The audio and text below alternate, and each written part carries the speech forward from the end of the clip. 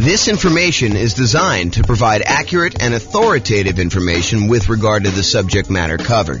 It is offered with the understanding that the presenters are not engaged in rendering legal, accounting, or other professional services. If legal advice or other expert advice is required, the services of a competent professional should be sought.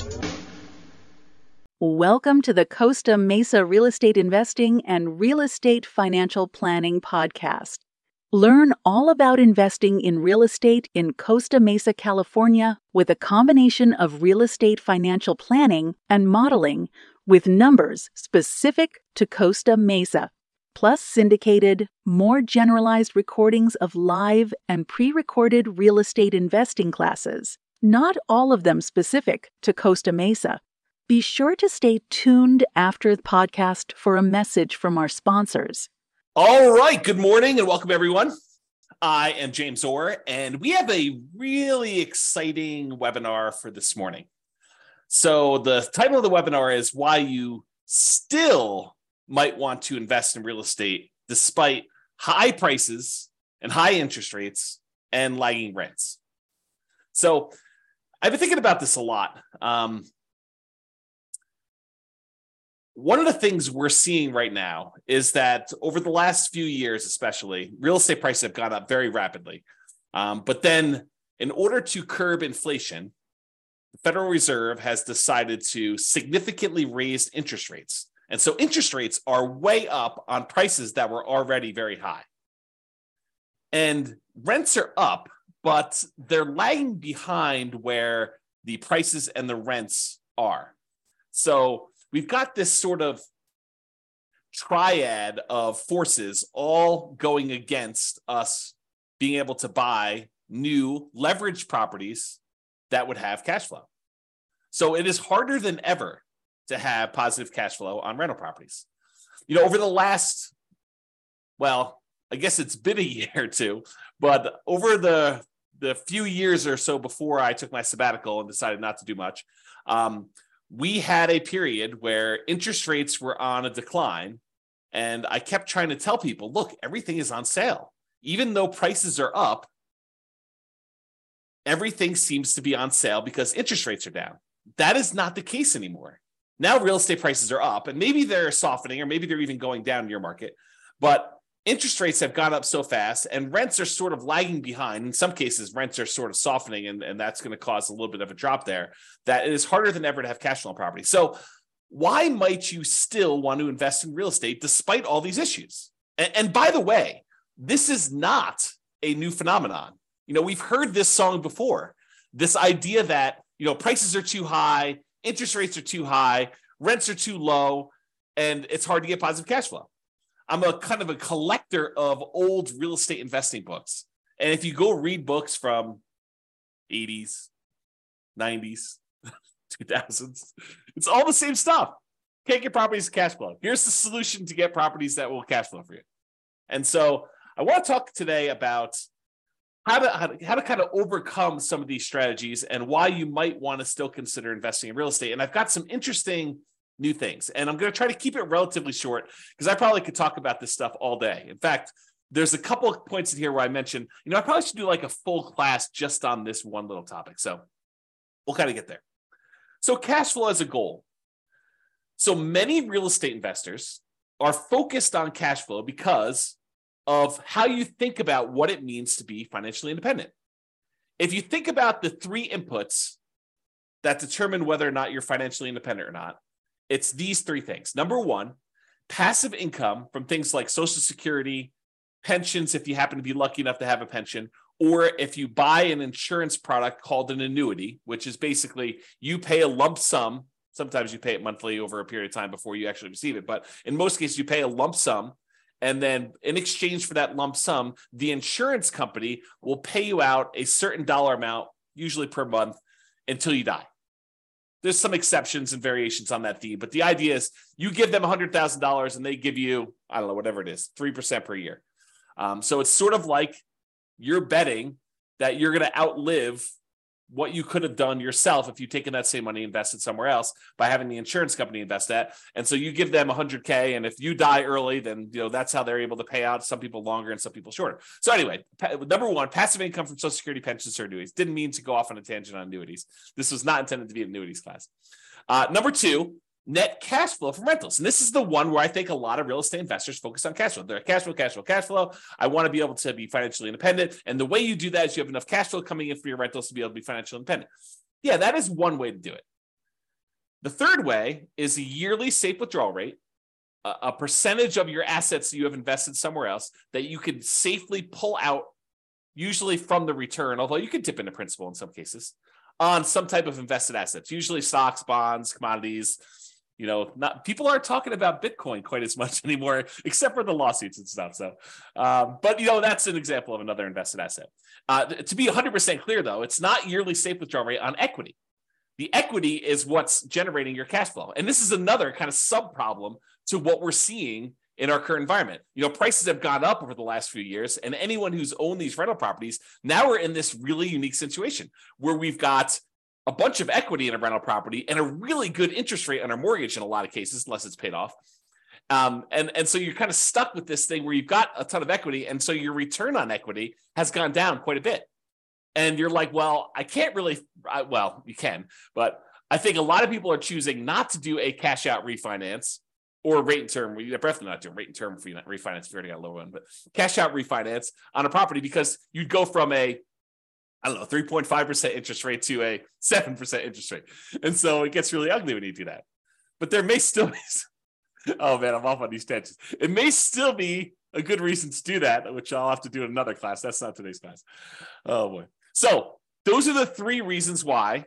Those are three reasons people become financially independent. It's the three sources: passive income from Social Security, pensions, annuities, net cash flow on rentals, yearly safe withdrawal rate on invested assets. And so a lot of real estate investors are focused on cash flow because they're like, look, I don't got Social Security. Well, maybe you do at some point. I don't got a pension. I'm not doing annuity. So I'm really focused on this cash flow, this yearly safe withdrawal rate on invested assets. That doesn't make sense to me because I'm investing my money in real estate. So that's why they focus on cash flow. Although there are some ways to kind of get around that, which we'll discuss here very briefly. So in other webinars, which is not today, we've talked about how to improve cash flow. And there's a lot of really good strategies that still apply today. There's a class I did, I think it's called the How to Improve Cash Flow Workshop. You can go watch that. It's good stuff. Go into a lot more detail on all the different ways to improve cash flow. It's based on the lowest monthly payment guarantee I had and the maximum cash flow guarantee, kind of combine those two into one class to show you how to improve cash flow. So even if you could improve cash flow, which you can, it still may not be great because of just our environment. But, and this is the big but for this class, cash flow isn't the only reason to invest in real estate. Two significant examples come to mind. Number one, you may want to build up an asset base, rental properties, something else, and then improve cash flow by converting to free and clear properties. So imagine for a minute, and I probably should do a whole class just on this topic, but imagine for a minute, you buy a rental property, you buy another rental property, buy another rental property, you eventually get to the point where you have 10 rental properties, and then you let them grow for a period of time, and then you sell off 5 of them, pay off the mortgages you have on them, take any of the proceeds you had from those 5, and pay off the remaining 5 that you kept. Now you've got 5 free and clear rental properties that'll cash flow a lot better. So you buy more than you need, you sell off some, and you pay off the others. And I've done a lot of modeling on this as a way to speed up your time to being financially independent. Turns out it's a lot faster. So even if you're not getting great cash flow on the properties now, but you've got some time, it may still make sense for you to buy the properties, then use the proceeds from selling them to pay off the other ones.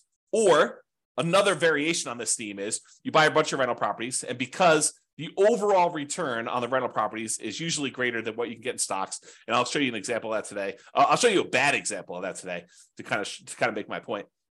But then you could have all these rental properties, and then as they grow over time, you could then take all those, sell off all of them, not just part of them to pay off the other ones, but sell off all of them, take that money and invest in something else like stocks, bonds, annuities, whatever you're going to do. And then you could use a yearly safe withdrawal rate on those invested assets, on the stocks then. So you kind of use your real estate as a kind of like booster rocket to get you where you want to go with a certain net worth. Then you use that net worth in order to live on a yearly safe withdrawal rate. So those are kind of like the two immediate exceptions of why cash flow isn't everything, right? So let's discuss building up assets and why specifically the first $100,000, acquiring the first $100,000 is the hardest. And then we'll return to real estate for building up your asset base. And for those of you that stick around to the end, I got some brand new stuff that I did yesterday, which I will share with you, which is crazy. I think it's going to blow your mind. It has to do with free and clear rental properties, buying properties for all cash, which I think a lot of people are like, that doesn't make sense. It takes so long and everything else. Well, not so fast. Not so fast on that one. Okay. All right. So here's a quote from Janet Lowe from, I think it's a book, Damn Right, Behind the Scenes with Berkshire Hathaway billionaire Charlie Munger. Charlie Munger, I think, is worth like $2.4 billion, something like that. What's a few hundred million here and there, when you're talking about billions, right? So here's a quote about Charlie. He's a billionaire. He's Warren Buffett's partner. They do a lot of investing, bounce ideas off each other. Really fascinating dude, super smart dude.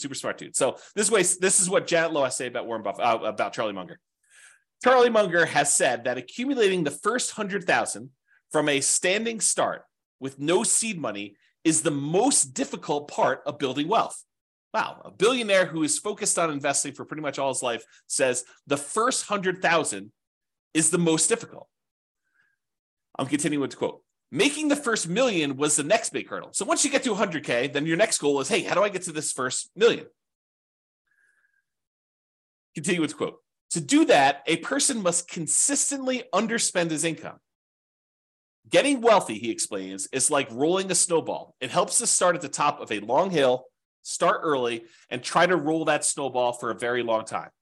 So not practical advice. I mean, really good advice, but not practical in the sense that, how do you do it? So let's continue on. So here's an actual quote from Charlie about the same concept. He says, quote, the first 100,000 is a bitch, but you got to do it. I don't care what you have to do. If it means walking everywhere and not eating anything that wasn't purchased with a coupon, find a way to get your hands on $100,000. After that, you can ease off the gas a little bit. So again, not super practical yet, which we'll get to, but still super interesting. All right. So here is a chart showing how long it takes to save up for your first $100,000. And I've assumed a couple things with this. And I'll go over my assumptions. I think it's important. The first thing is I assumed you're saving $10,000 a year. And, to kind of use Charlie Munger's quote, got to do whatever you have to do in order to save up that first 100K. And if it means scrimping and saving and, eating ramen noodles, doing whatever you have to do, got to do that. So I've assumed you're saving $10,000 per year, and I've assumed you're getting 7% interest on your money. So you're investing in stocks or something like that, and you're able to get 7%, which I don't think is like incredibly difficult over a long period of time. In any given month, it's hard to hit that number, but over a long period of time, I think 7% seems really reasonable. I've also assumed that you don't save this monthly. Basically, at the end of the year, you save up 10K and you invest that. So you'll notice there's no interest earned on the money in the first year. Basically, you deposit 10K and you have $10,000 at the end of year one. Then at the end of year two, you earn interest that's 7% on that first $10,000, and you invested another $10,000 at the end of year two. So at the end of year two, you have $20,700. $700 was interest on the first 10K, but you added another 10K. So $20,700 at the end of year two. And each year, each year your money grows until eventually, after 7.84 years, a long time, you get to $100,000. And you're thinking to yourself, incorrectly, I might add, but you're thinking to yourself, 7.84 years to get to $100,000. It's going to take me, 10 times that, 7.84 times 10, almost 80 years to get to $1 million. And I don't have 80 years. A lot of you are thinking. And secondly, $1 million is not what it used to be. And so I think I need more than $1 million. And so you've got some challenges. You're like, it's going to take me 80 years to do this. Well, maybe it won't take you 80 years. Let's take a look. Saving your first 200K. So in that last chart, we showed you the first 100K to get to this point took 7.84 years. But at this point, you've got $100,000 that you've got invested at 7%. And so part of the work is being handled by the money you already have invested. Sure, you got to keep adding the 10K, but the 10K is becoming less and less important over time. The money you have invested becomes more important. And that applies for real estate too. Once you get a rental property and it's kind of performing on its own, that continues to grow and you have to do less work to make more and more progress. Okay. So the second 100K happens in only 5.1 years. Whoa. I went from 7.84 years, almost 8 years, to about 5 years. That's a lot faster. It's 35% faster to save that second 200K. Well, that's interesting. Well, if it only takes, another, whatever it is, 9 more times for this, that's only 45 more years. That's a lot faster. It's becoming more interesting.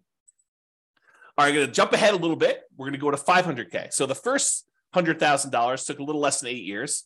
The second one took a little more than 5 years. The third one takes a little bit less than 4 years, 3.78 years. The fourth $400,000 total, takes just a tiny bit more than 3 years by itself to get that last 100K. And then finally, in order to get the last 100,000 on your way to 500,000, it takes 2.5 years. So as you can see, it's getting faster and faster for each one. And you're not investing more each year. You're doing that same $10,000 each year that you do this. Okay. So when you get to your first million, after the first 500K, it's 2.14 years to get the next 100K, 1.87 to do the one from 600 to 700, 1.66 years to go from 700 to 800, a little less than a year and a half to do the 800 to 900, and that last $100,000, the 900,000 to $1 million, only takes you about 1 1/3 years, which is crazy. And if you think about it, that first $100,000, it took you 7.84 years to do it. But the last 400,000, 4 times as much, took you less time. It only took you 6.37 years to grow the last 400,000 on your way to $1 million, compared to a little bit less than 8 years to do that first 100,000. That's crazy, right? That's the challenge. So you got to do whatever you can in order to get to this first 100K. And, I don't know if I covered this explicitly in here. If I don't, I'll cover it now here. So this is the thing. If you're going to get nothing else from this webinar, you need to buy an owner-occupant property to live in. Why? Because you could buy it with USDA or VA if you're a veteran, nothing down loan. Some other lenders have 0% down loan programs, or there's 3% down conventional loan programs or 3.5% down FHA programs. But do whatever you can to save up enough money to buy just an owner-occupant property, because a highly leveraged owner-occupant property can get you to this 100K. That's all you need to do. You should do more, but if you just did that thing, it makes a huge difference in getting you there. Okay. All right. So this is what I was talking about before. Saving up your first $1 million. It takes you 25% of the total time it would have saved you to make $1 million just to earn that first $100,000. Almost 25.5% of your total time to get to $1 million is the first 100,000. It takes you about 74.5% of the time, or about 3/4 of the time, to earn the next 900,000. If you think about it this way, it takes you 25.5% of the time to first earn that first 100,000, 16.6% of the time to earn the second 100,000, and then a little bit more than half the time, 57.9, in order to earn 800,000. So it gets crazy to think about how much effort goes into that first bunch, and then how much effort goes into this next one. And the same applies if you're like, okay, I'm already at 100,000, James. You're kind of talking below my level. This same thing applies to millions.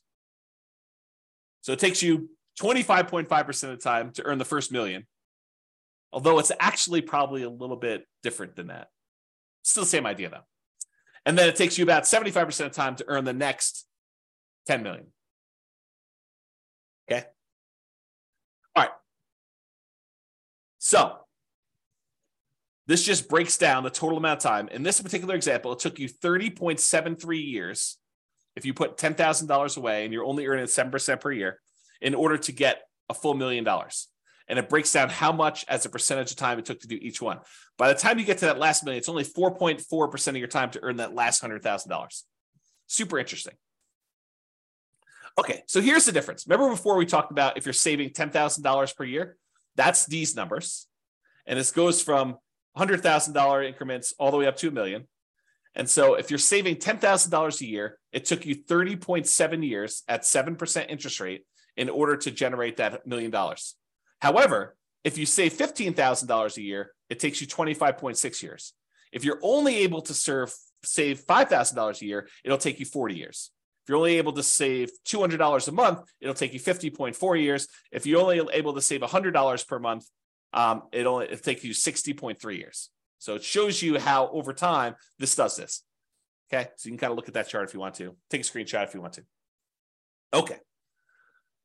Now, the interest rate you earn on your way to this $1 million, earning $100,000, that kind of thing, the interest rate you earn matters. So if you're only earning 1% on your money, not 7%, it takes you a lot longer to build up to that $1 million, which is right here. Okay.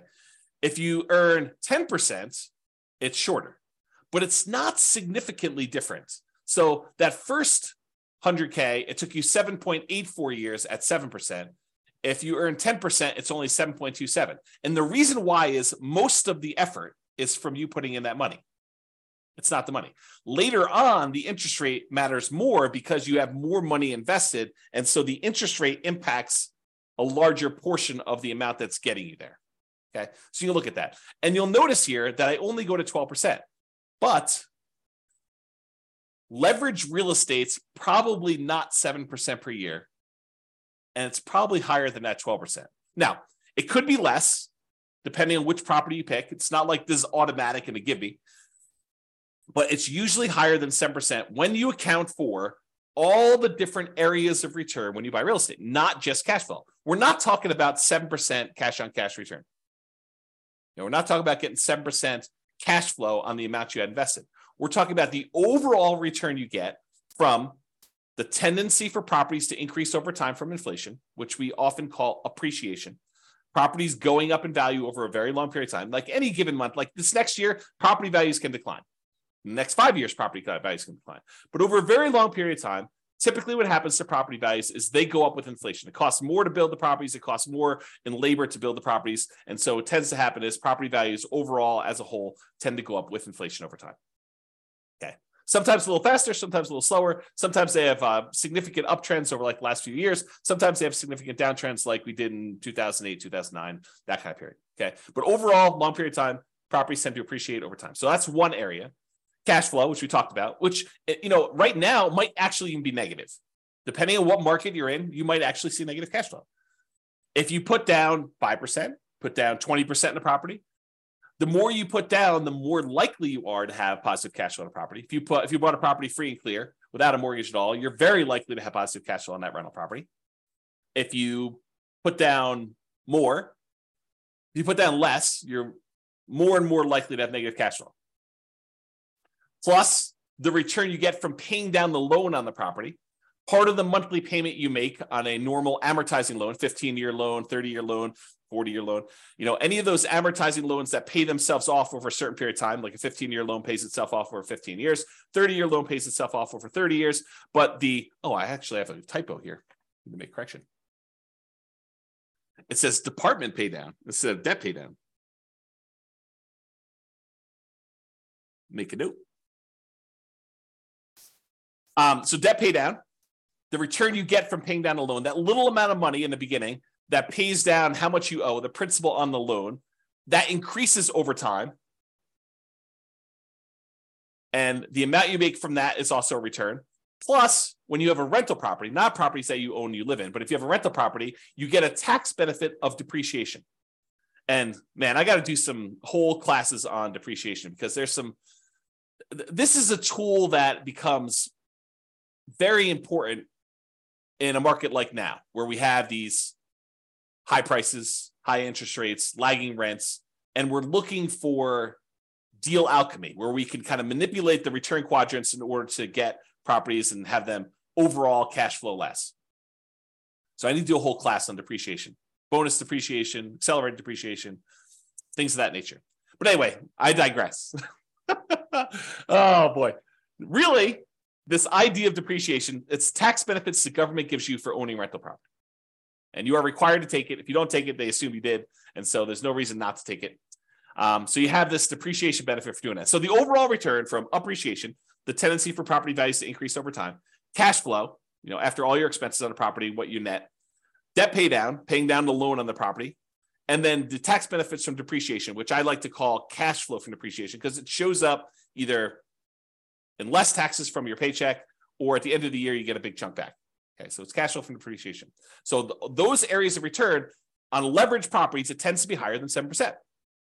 So if it's higher than 7%, that could be advantageous for you. And this is especially true if you acquire an owner-occupant property, one that you live in, as a primary residence with little or nothing down. So you go buy a property with a USDA or VA loan, you get nothing down on that, or you put a 3% down on a conventional loan, or 3.5% down on an FHA loan, or 5% down on a conventional loan, and you're able to buy a property that is highly leveraged. The returns from appreciation, debt pay down, depreciation, if you convert it to a rental after a period of time, those are all usually really, really good. The cash flow may be ugly because you got very little into the deal. And so you're looking at the overall return. And if you convert that property after living there for a year or two or whatever it is, and you convert that property to a rental property, what we normally call the nomad real estate investing strategy. You buy a property with little or nothing down, you live there for at least a year, and you convert it to a rental. If you kind of do that strategy, that could be very effective. Even in today's market, even with really, really negative cash flow. Because you got to look at, what's my alternative? I did a class once, it was called, Is Nomad Dead? We had seen this big run up in prices, and everyone thought, there are no deals. I can't get the deals I was getting, 4 years ago, and how bad the real estate market was and everything. I was like, okay, let's do a whole class and see if Nomad is dead. And so I did a whole bunch of analysis, and I'll give you the 30-second version of this 2-hour class, because there's a lot of detail in the class, but here's the 30-second version. You calculate out whatever the return it is that you can get on the property that's sitting right in front of you. You find the best deal that you can in the marketplace right now. What's the best I could do? And you look at the return that you would get on that particular property. And you say, okay, it's whatever it is, 22%. Okay, it's 22% per year. What else can you invest in where you get 22%? That's the whole thing of the class. If you can go find something where you can get better than 22%, then go do that. If you can't, then real estate looks like a better option at this point. And that may change over time, right? 3 years from now, maybe I think I'm just investing in whatever, the new version of whatever the flavor of the week is, the new Dogecoin or Bitcoin or whatever the new thing is that people are looking at, NFTs. I saw this article. There's a company that is now buying your now lower valued NFTs so that you can take the tax write-off, so that you could do losses on your taxes, right? It's kind of a new industry has popped up. So anyway, I digress here. The point is this idea that you look at an investment and you see the return that you can get on it, and you decide, is this for me? Yes or no? Right now it is, or right now it isn't.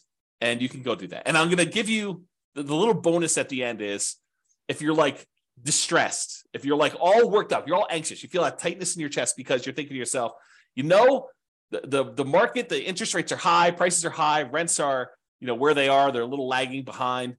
This is where all that is. And you're thinking to yourself, I've missed the boat. I got to get another property. I got to be all constantly leveraged and constantly up there. I'm going to show you at least one slide. I need to do probably a whole class on this, maybe several, but I'm going to show you that breathe, relax.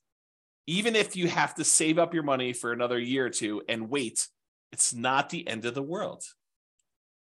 Chill out. But if you're hey, look, there's an investment in front of me. It makes sense to me. I'm going to do it. That sounds good. And you still might want to do that because of what I'm about to show you. Okay. So this is what I would consider a particularly bad property, right? It's I'll jump right to the bad spot. It's negative $8,000 a year in cash flow. Now you are buying it with 5% down, so you got very little money in the deal, but it's ugly. I mean, who wants to put out, whatever it is, almost $700 a month in negative cash flow? But as an aside, if you were going to save $10,000 a year in order to get that first 100K and kind of build on that, if saving that is really paying negative cash flow to kind of invest over time in order to own this rental property, that's not the end of the world either. If you think about it this way, I'll kind of go off on a tangent on this. If you had put enough down, this thing would have positive cash flow. But you chose to put a little down, and now you're choosing to take some money each month and paying the negative cash flow. Really, you're just paying the mortgage payment. You're not getting enough in to do it, so you have to supplement it. But you're paying that negative cash flow over time. It's sort of like you're able to make an investment in this rental property over time. You are investing a little bit of money each month in the form of negative cash flow as additional down payment that you didn't make elsewhere. Right? I mean, isn't that what you're doing? You could have put more down if you had, whatever this property is. I don't even know, $500,000. You could have put $500,000 down. It would have had positive cash flow from day one. Could have put probably $250,000 down, had 50% mortgage on the property, and it probably would have positive cash flow. You chose, in this case, to put 5% down, and so you have negative cash flow. So instead of putting, $250,000 down, you put down $25,000, and now you're saying, I put down $25,000, and I'll pay in $8,000 per year in order to acquire this property that overall makes me, in this case, $4,286 net. So $8,000 from appreciation and change, almost $3,000 in debt pay down, and about $1,200 in tax benefits. So overall, it brings in, almost $4,300. Okay, so that's the dollars now. So this property does that. Now, if we look at how much you invested and the return you got in that investment, the appreciation is a 50% return on your initial down payment. So from appreciation, for the property value going up, in value, you're getting a 50% return on that. Your cash flow is negative, a lot, almost negative 50%. In fact, they almost offset, right? So the amount of money you're making for appreciation is offset by the amount of cash flow you're getting on this property. In this particular example, with putting very little down on a property that I admit is a deliberate bad choice, right? And if you're in a market where this is what you can get, this is what you can get, right? And this is what you got to decide on. The debt pay down portion of the return is 17.7%. And what's interesting about the top half of this quadrant, the appreciation of the cash flow, is those are speculative, right? We really don't know if next year the property is going to go up in value or if it's going to go down. We don't know if rents are going to improve, stay the same, or go down. So the top half is sort of a little speculative. We don't really know what's going to happen. We're speculating that the market is going to continue to do well. The bottom half of the returns, those are more certain. They're less speculative.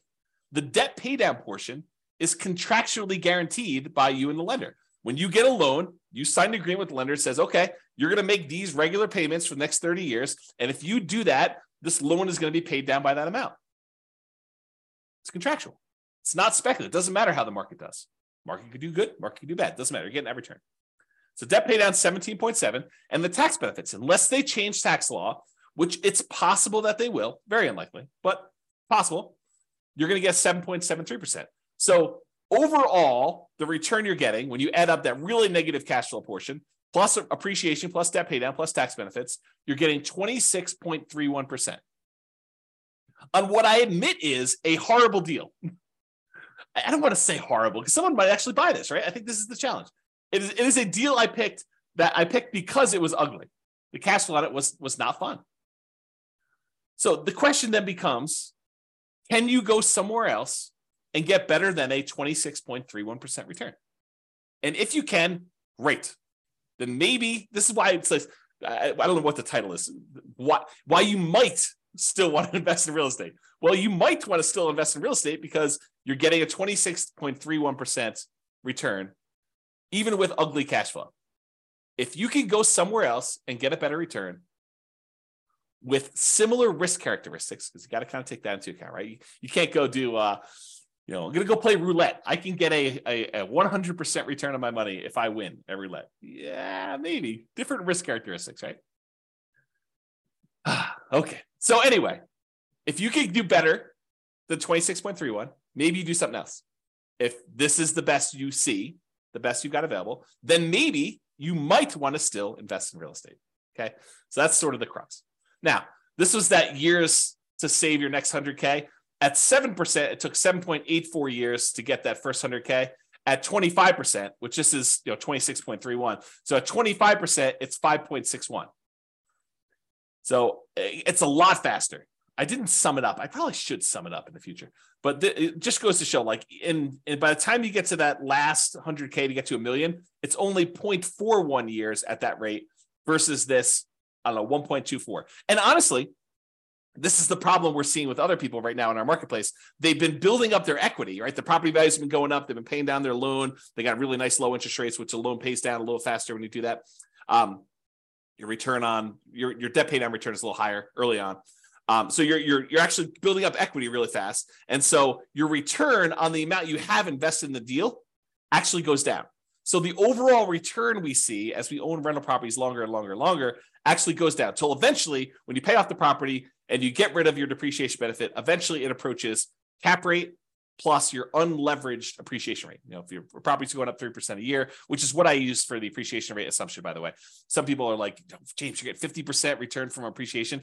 James says that he's getting 50% appreciation. No, I didn't say I'm getting 50% appreciation. I'm getting 3% appreciation, which seems very reasonable over a long period of time, especially considering the last few years. But 3% over a long period of time, it turns out the return from getting 3% appreciation is 50% when you only put 5% down and you have 1% in closing costs. Okay. I got distracted. I don't know where it was, but the idea here is you've got this good return that you're seeing and it gets you there a lot faster. Man, to be spacey. Okay, here we go. All right, so grow your assets net worth. So even with negative cash flow, significant negative cash flow, really ugly cash flow, and even modest depreciation, that 3% per year, and the debt pay down from, in this case, putting 5% down the loan, debt pay down is pretty good. And the tax benefits of owning a rental property, that depreciation benefit, you might be able to get a significantly higher return than you could in something else. Whatever it is you decide you're looking at, stocks, bonds, crypto, NFTs, whatever you're doing. So you could use this return to grow your net worth, buy rental properties over time, get this higher return, 25%. Then one of two options. This is just kind of like two things to think about. Number one, and we talked about these earlier, sell some of the rentals to pay off the remaining ones with the net proceeds. The idea is you buy 10 rentals or whatever number makes sense for you.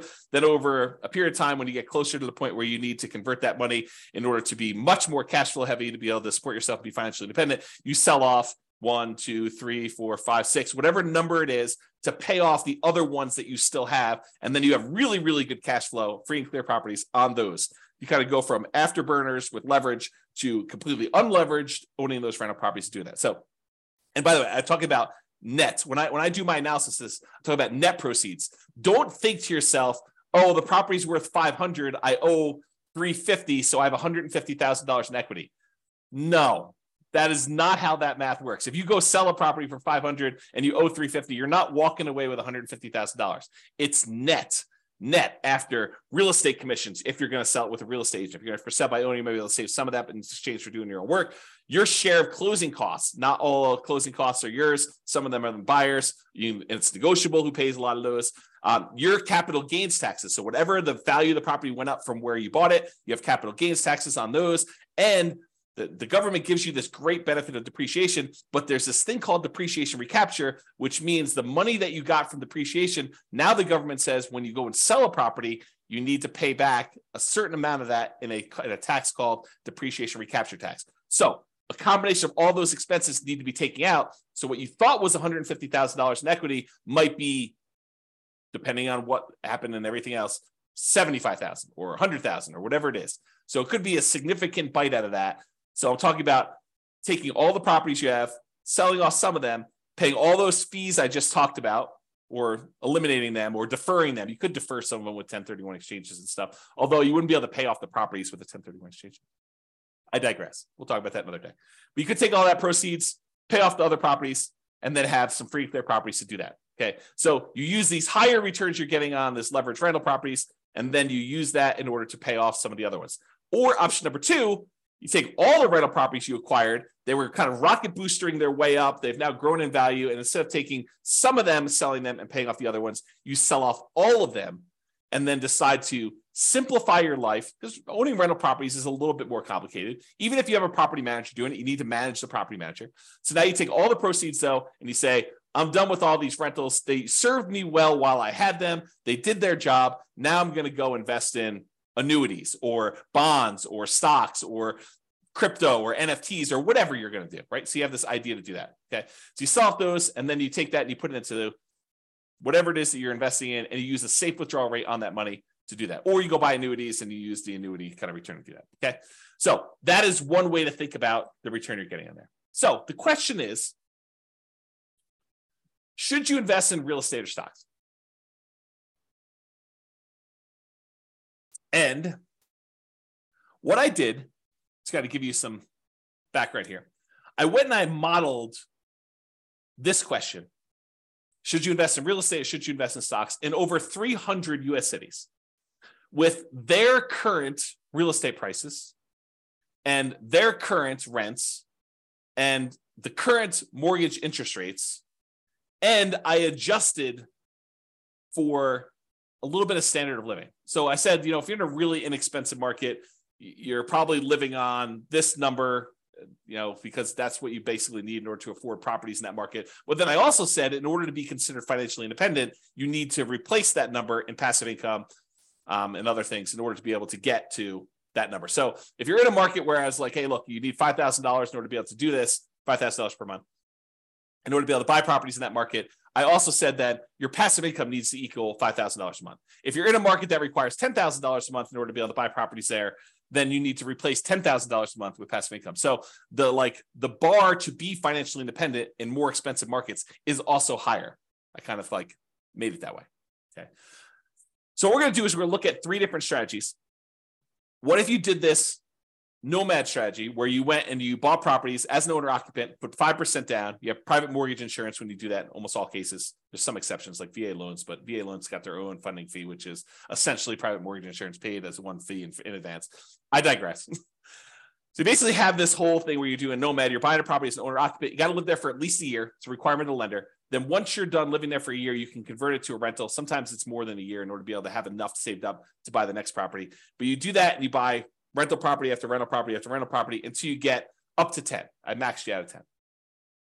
And then once your positive cash flow and any money you have invested in that kind of triggers to be financially independent, that's when you do it. So you're buying property as a nomad, doing it that way. I also modeled you doing 20% down. You're like, look, James, I'm not messing around with moving into properties and living there for a year. It sounds horrible to move 10 times. Okay, no problem. I will show you the math for doing 20% down, non-owner occupant. You don't have to move into the properties. I think I assumed that you bought a property to live in first, and then you did 20% down. Maybe I didn't. I did both, but I don't know what I did in the presentation. So I just assume you're buying 20% down, non-owner occupant properties where you're not moving in, you're just buying rentals with 20% down. And then I also did the same thing where you do 25% down. Okay. So what are the results? Well, let's look at Nomad first. When you do Nomad versus investing in only stocks, you don't buy any properties, you rent yourself and you only buy stocks. Doing Nomad at a 305 markets, doing Nomad is better in 220 of the cities. Doing stocks is only better in 31 of the cities. And in 54 cities, it didn't make any difference at all. They were basically the same. I'm going to pause for dramatic effect. Take a drink. In other words, this question of, should I do real estate? Should I invest in stocks? If you do the Nomad strategy, put 5% down, move into the property, live there for a year, convert that property to a rental and repeat the process, it is better to do that strategy than to just invest in stocks in 220 of the 305 cities. In 31 cities, it is better to have done stocks. Faster to be financially independent. This is speed to financial independence. And in 54 cities, it made no difference. And here is each dot shows you a different city. And the difference is how many months better was it? Not how many months it took, but how many months better was it? And the red dots are all the ones where it was better to do Nomad by that number of months. So, and I did it based on price of market. So I want to show you, look, in more expensive markets, is it always better to do Nomad, or less expensive markets always better to do Nomad? But so for example, right here, this dot shows you that the properties in this particular market happen to be in the $130,000 range. And it is almost 400 months or almost 500 months better to do Nomad than to invest in stocks. With this green one, $150,000 market, it was probably about, 180 months better for you to do stocks than it was to do Nomad. So a lot fewer green dots, where it's better to do stocks, a lot more red dots. And I want to point out that sometimes it's significantly better, not just like a year better, but sometimes significantly better in terms of months in order to do Nomad than to do stocks. Kind of fascinating, right? All right. What about net worth? You have a higher net worth after 40 years in 275 cities doing Nomad than doing stocks. You have a higher net worth doing stocks in only 30 cities. And there was 0 where you had no difference at all. Okay. So, there's basically 30 cities where it would have been better for you to do stocks in terms of net worth, not time to financial independence. Financial independence was one before. And so this shows you the difference in net worth. In this case, the green one's Nomad. So the ones, the higher you are away from 0, the bigger the difference in net worth is difference in net worth. And the red ones show you the ones where are stocks. And those are relatively small better. So it's like, yeah, they're better at 40 years, but not that much better. Like there's sometimes when Nomad is a lot better. And so you got to look at this. Okay. Is this helpful for anybody? You guys want to let me know? That'd be great. Because I like this stuff and I'd like to do more classes on this content if you guys are interested. So let me know in the chat box, if you could, for those that are not sleeping. Okay. Yeah, see, people love it. That's awesome. Thank you. Appreciate that. All right, 20% down. So we did Nomad before. Now we're going to compare 20% down to investing in stocks. So if you're going to do 20% down, and this time you're not moving into properties, you're just buying non-owner occupant rental properties. You're like, forget this, dealio where you're moving into properties, James, you're crazy. And no one's going to move into properties. A lot of people do, but I digress. The saying of the day is I digress, because it seems like I'm all over the place today. Okay, in that case, doing 20% down will get you to financial independence faster in 220 cities. It'll get you faster doing just stocks and not doing 20% down rentals in 28 cities. And in 57 cities, it doesn't matter. Okay. And here's how much better getting to financial independence. This is number of months better. All the red dots are, it's better to do 20% down, and it's by this number of months, the distance away from this 0 line. So the distance there. And this is the price point of the houses in that market. So on a 300,000-ish type property, it's like almost 580 months better for you to do whatever this is, 20% down than to do stocks. And here's some green ones to show you the ones where it's better to do stocks than it is to do 20% down rentals. So the overwhelming majority of the time it does this. And and this sort of reminds me, you hear people speak with authority, different real estate forums, online, at real estate investor clubs, wherever you talk to real estate investors. You hear them speak with authority. You always need to do this. It's always better to do rental properties. It's always better to do stocks. It's always better to do whatever. It's much more nuanced than you think, right? I'm showing you that. I'm showing you the data. And could my assumptions be wrong? Absolutely. No doubt. I am not infallible. I do my best to try to make sure my data is accurate. And you can drill down and look at any city, right? Like I've had, in order to be able to show you this chart, I had to do the analysis for 305 cities. Now, this is just me aggregating all the individual analysis and showing you what's going on. So this just goes to show you that you need to do your homework. And if you're in one of these cities, then maybe real estate isn't as good as investing in stocks, right? If you're in any of these cities, though, it turns out it's better. And maybe the assumptions, is it possible? This is like where I just throw everybody under the bus. Is it possible we all buy a whole bunch of real estate and 10 years from now, we have something worse than we saw in 2008 and the real estate market goes to 0? Possible? Maybe. I don't know, right? But who can predict the future? Is it possible that stock market returns from here on out are 0? Maybe. Is it possible stock market returns from here on out are 30% a year? In which case it probably crushes real estate. Is that possible? Sure. I mean, we don't know. We don't know the future. No one can predict that. But I'm showing you based on some very reasonable assumptions. So I show you all my assumptions. You can go look at it, go dig into the city and look. Anyway, I digress. That is the saying of the day. So a lot faster for doing 20% down in a lot of cities, a little slower in others. Higher net worth. You have a higher net worth putting 20% down in 275 cities. You have a higher net worth investing only in stocks in 30 cities, higher than investing 20%. Okay, so 275 to 30. And then here's the net worth difference. Again, there's a lot sometimes with a very significant big difference, a lot of them with little difference, but sometimes it's a really significant difference if you invest in 20% down rentals versus doing that. And one other thing I'll add, when we talked about Nomad, you had to do it in your local marketplace, right? Because you're moving into the properties, you're owner occupying. So if you happen to be in, I don't know, pick any really expensive California city, you have to do it in that marketplace because you're moving in. When you do this 20% down plan, and you happen to be in a market where buying properties even with 20% down has really ugly cash flow, you can choose to pick another market. You can go pick a market that has historically better cash flow because you're not living in the properties. So you could be living in Los Angeles and decide I'm going to invest in Atlanta, right? As just an example. And I didn't model that, right? I modeled it forcing you to invest in your local market with those properties. So you maybe even these red ones, you could say, I happen to live in Los Angeles. Real estate historically has not cash flowed very well here. Maybe the overall return's better, but it has a cash flow here. Why don't I go pick a market that is better historically? And who knows what will happen in the future. So you could do that. So there's even more to this. There's even more nuance flavor to this. Okay. All right, 25% down. We've I built up. You know what I'm talking about now. 25% now versus stocks. 25% down is better in 228 cities. Investing in stocks would have been better in 26 cities, and in 51 cities, it didn't matter. And this is time to financial independence. So it would have been faster to be financially independent if you put 25% down, bought non-owner occupant rentals in 228 cities. It would have been faster for you to be financially independent if you invested in stocks in 26 cities, and 51, it didn't matter. And then here's that distance, basically how much longer the difference between one and the other. And all the red ones are the 25% down. The green ones are you investing in stocks. And you can kind of look at this. And then higher net worth. You have a higher net worth investing in 25% down rentals in 277 cities. If you only invest in stocks, it was better in 28 cities and 0 with no difference. And then here's the difference in net worth.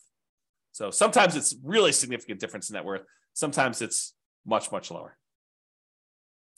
Okay. Last few slides. This is sort of the bonus content. Bonus content. All right. Claudia said, happy to see you again. Very good information. Awesome. Thank you. Good to see you. All right, cool. Buy rentals for cash. So I already showed you real estate is generally, there's exceptions, but generally faster, better net worth than stocks. Generally faster and also better net worth. Because we looked at both those, speed to financial independence and also size of net worth, right? Than stocks. But here's the issue, right? As stated at the beginning of this webinar, prices are way up, interest rates are way up, rents are lagging. So one way to deal with high interest rates is to opt out. And by opt out, I mean don't use mortgages. You got really, really high, ugly mortgages, interest rates. You could say, something, I'm going to pass. I'm just not going to do mortgages. So what that would be is buying properties free and clear. Some people, and I put this in italics, believe that you need to be leveraged with mortgages. Like it's silly to invest in real estate without mortgages to get the benefits of rental properties. And your returns, appreciation, debt pay down, which debt pay down would be 0 if you didn't have mortgage on it, depreciation, those returns get amplified, as does cash flow in whichever direction you are doing, either amplify negative or amplify positive as far as terms of percentage. But they get amplified when you're leveraged. And so you could see their case. I'd rather earn whatever it is, 30, 40% of my money. But sometimes real estate is just a better return, even unleveraged. You get depreciation, you get unleveraged cash flow, and you get appreciation unleveraged. And the combination of what your cap rate is, which is basically your cash flow if you own a free and clear property, what your cap rate is, plus your appreciation, plus that tax benefit, is better than what you'd get investing in stocks. And in those cases, maybe it still makes sense to invest in real estate. So I probably need to do an entire class on this, but just a little bonus for you. So this is sort of the framework for which scenarios we need to run. So we need to do a scenario where you do buy an owner occupant property to live in, and one where you say, I'm going to forego buying an owner occupant property to live in, and I just rent myself. So you've got two different groups. And then in each one of those, you need to decide how you're going to invest, whether you're going to do the nomad strategy and keep buying owner occupant properties and converting them to rentals, or if you're going to do, which I guess doesn't apply if you're renting, but that's the exception. You're going to do nomad, you're going to do that. Or if you're going to buy an owner-occupant property or not buy an owner-occupant property and buy 20% down rentals for the rest of the time, or 25% down rentals for the rest of the time, or pay all cash and not get any mortgages at all and just buy investment properties without mortgages at all, okay? So those are sort of like the options, right? You either buy an owner-occupant or you rent, and then whether you're going to do nomad or 20% down to acquire the rentals or 25% down, or you're going to pay all cash. So that's sort of the framework. I'm not covering all of these in this class, okay? I did I think a couple slides. Oops. Okay.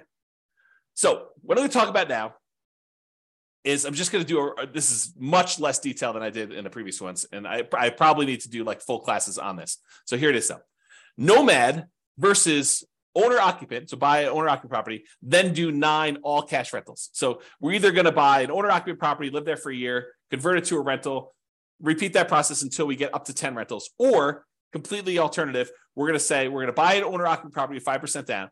Then we're going to save up our money until we have enough to buy a property free and clear without a mortgage at all. And once we get that property, then we're going to save up and buy another property. But the property we bought has really good cash flow because we don't have a mortgage on it. Okay. So in the baseline nomad model, where we just did nomad, 70 of them in 70 of the cities never quite achieved financial independence. They may have been really close. They may have been at like 90% of the way there to do it, but they never achieved financial independence in 60 years. So I set the timer. I said, look, we're going to model this for 60 years in the future. So it's possible 61 years they actually achieve financial independence. I didn't go out past 60, so I don't know. But at the point where that happened, 70 of these cities did not quite achieve financial independence. They may have been really close. They may have been really far away. We have to go look at that individually to see that. But in that case, 70 of them did it. However, if you did that, you buy an owner-occupant property, then you go and save up and buy 9 free and clear properties without mortgages at all. Only 39 of those never achieved financial independence. So it was more effective for you to do this, buy an owner-occupant property, then save up your money and buy a free and clear rental property in 39. It was more effective to do that. Difference between 70 never achieving financial independence versus 39. So more of them achieve financial independence by doing that strategy, which I think blows people's minds. They're like, this is crazy. You're saying that more often you see people be financially independent by doing this free and clear model versus doing highly leveraged real estate? Yep, in that particular case, that's true. Okay, there were 39 where both never achieved financial independence, regardless which scenario they did. So basically the 39 where you never achieve financial independence with this all cash thing, I'm pretty sure those are the same 39 because they probably didn't achieve financial independence when you did nomad either. Okay, moving on. When you own or occupy, then you do 9 all cash rentals. On average, it achieves financial independence almost 2 years faster. What? Say that again, James. What'd you say? I just said that if you do the model where you buy an owner-occupant property and then you save up and you buy free and clear rentals, that on average, when the average of all 305 cities, on average, it's 2 years faster, 24 months faster for you to do that to be financially independent than to do the nomad baseline. 2 years faster to actually do free and clear? Yeah. Now, there are some where free and clear is where the nomad's faster. And there's some where the free and clear is faster. But on average, it's 2 years faster. Craziness. On median's the middlemost number. It's 35 months faster, almost 3 years faster. That's the middlemost number. Now, there is a lot more to this story. There's no way I could do this justice in just this one class. I'll do more classes on this in the future, provided you tell me you want them. If you say, James, this sucks. I don't want to do any more of these. But if you tell me, look, this is super interesting, I do want more of this, then let me know, and I will plan on doing more classes. I could do a deep dive just into this one scenario, talk about the assumptions, talk about kind of outliers, how this works. We can look at different cities. Okay. So yeah, Nick's like, yeah, please. That's awesome. All right. So here's the chart for this one. So achieving financial independence, it's faster to do the owner-occupy than do 9 all-cash rentals in 177 cities. In 86 cities, it's still faster to do nomad. In 42 cities, it doesn't matter. Interesting. All right.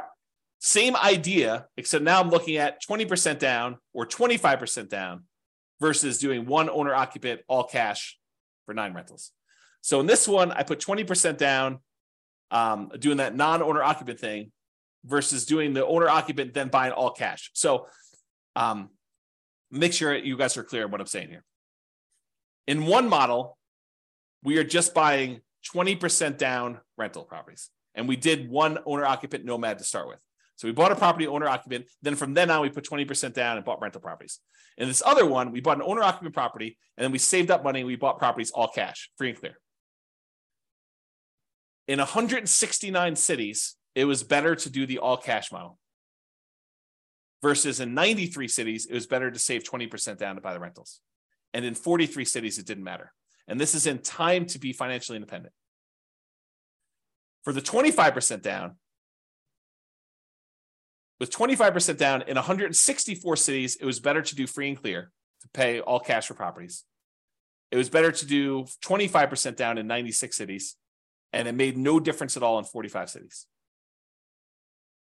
Craziness. All right. Look at that, just on time. Any final questions? Was that helpful for you guys? Did it sort of answer your question as, why might I still want to invest in real estate despite high prices, high interest rates, lagging rents? That was the intent. Kind of give you an expanded view of some more subtlety and nuance to this whole real estate investing question. Cash flow is not everything, and it's not the only approach. Leverage property cash flow. Is that helpful? Any final questions before I let you guys go? No questions? Oh, wait, one question. Awesome. You're very, very welcome. Yes, excellent content. You're very welcome, Nick. All right, guys, that's all I got for you. Have a great day. I am doing a class tomorrow, so if you want to log in for that, it's on cap rates. So anyway, I will talk to you all soon. Bye-bye for now. With home prices up, mortgage interest rates up, and rents up, but not quite enough to counteract the higher prices and interest rates, cash flow on rental properties in Costa Mesa is harder than ever. Book a call with the Real Estate Financial Planner to apply our proprietary 88 strategies to improve cash flow on your rentals. See the show notes for a link to schedule your call and improve your cash flow today. If you're a real estate agent, lender, or professional in Costa Mesa that wants to help our real estate investor listeners, consider reaching out to learn about collaboration opportunities with this podcast. We'd love to add more value to our listeners by having you assist our investors buy, sell, and finance their real estate investments. See the show notes to schedule a call to discuss collaboration opportunities.